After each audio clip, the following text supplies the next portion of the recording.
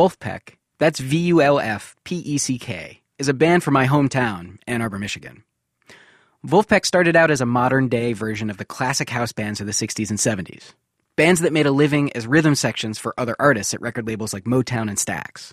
This is Jack Stratton, the band's leader. The rhythm sections kind of in the golden era, Funk Brothers, Booker T, Muscle Shoals, these instrumental groups that could back up any singer they wanted.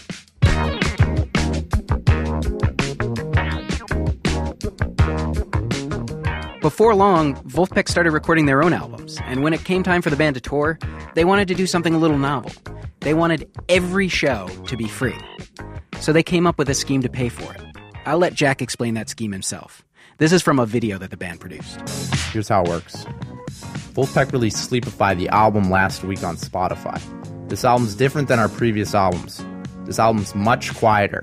In fact, we believe it's the most silent album ever recorded. 10 songs, each around 30 seconds long, that are completely silent. Dead quiet, with titles like Z, ZZ, ZZZ, and so on. You get the idea.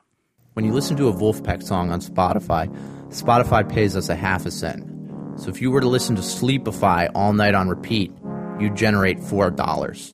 As of this recording, the songs on Sleepify have garnered close to 4 million listens. That's about $20,875.54 in tour money. We're hot right now, and we're hot for silence, which is hip, I think.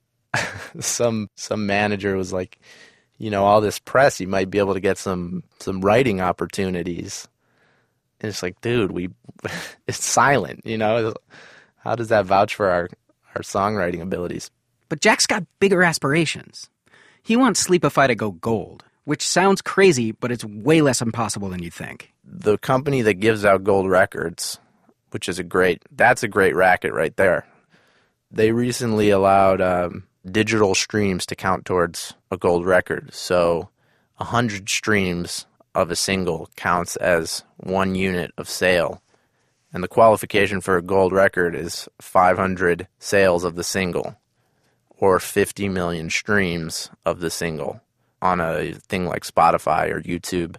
If this thing got to 50 million and we could prove that Z is the single and the following tracks are remixes of Z, we might be able to get a gold record for utter digital null. We're living in an era where, for a band like Vulfpeck, it's easier to get the public excited about your stunty, creative idea for funding music than it is to get them excited about the music itself.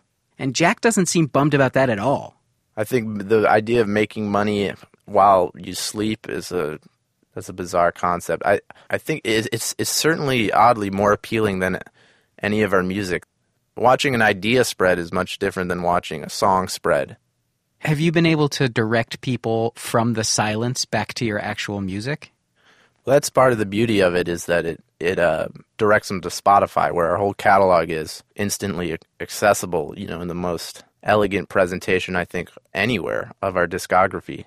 So it's a big win in that sense. Vulfpeck's put Spotify in kind of a strange position with this release. While the story's gotten plenty of attention, which is in turn attention for Spotify, it also points out the essential unfeasibility of making money as an artist in a world without record sales.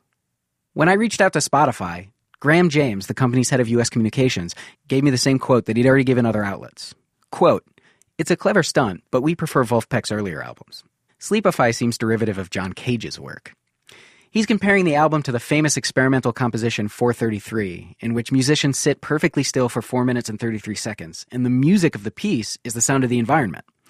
But Jack takes exception to the Cage comparison. He says his silence is more silent than 433. It's not a recording of a still environment. It's an actual digital file full of zeros. That's the difference between Cage and the other stuff, is that this was in Audacity, which is a free program, the tone generator at zero output. So the day we got Gelato was the day we saw it live on Spotify, that they don't have some silence detector. Having that live on Spotify was very exciting. The day you got Gelato, is that a phrase?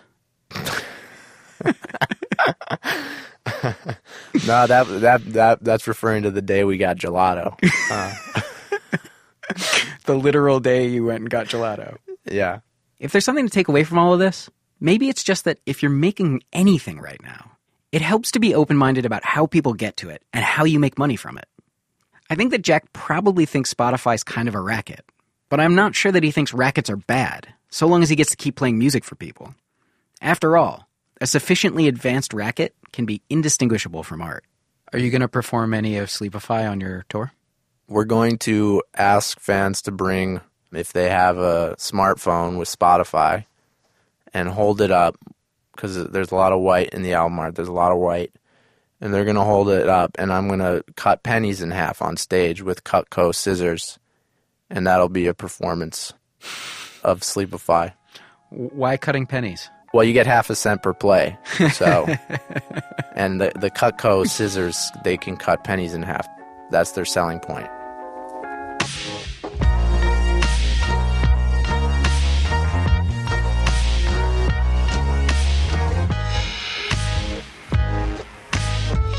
TLDR was produced by a dumb clown named PJ Vogt and me, Alex Goldman. Our executive producer is Kat Rogers. Our engineer is the defocalizer Jen Munson. Our theme song is by the mysterious Breakmaster Cylinder. We had more help this week from Cameron Lindsay. The music under us right now is Wolfpack. You can find everything they've ever recorded at Spotify. You can find more TLDR at tldr.onthemedia.org. We tweet at TLDR. We are TLDR.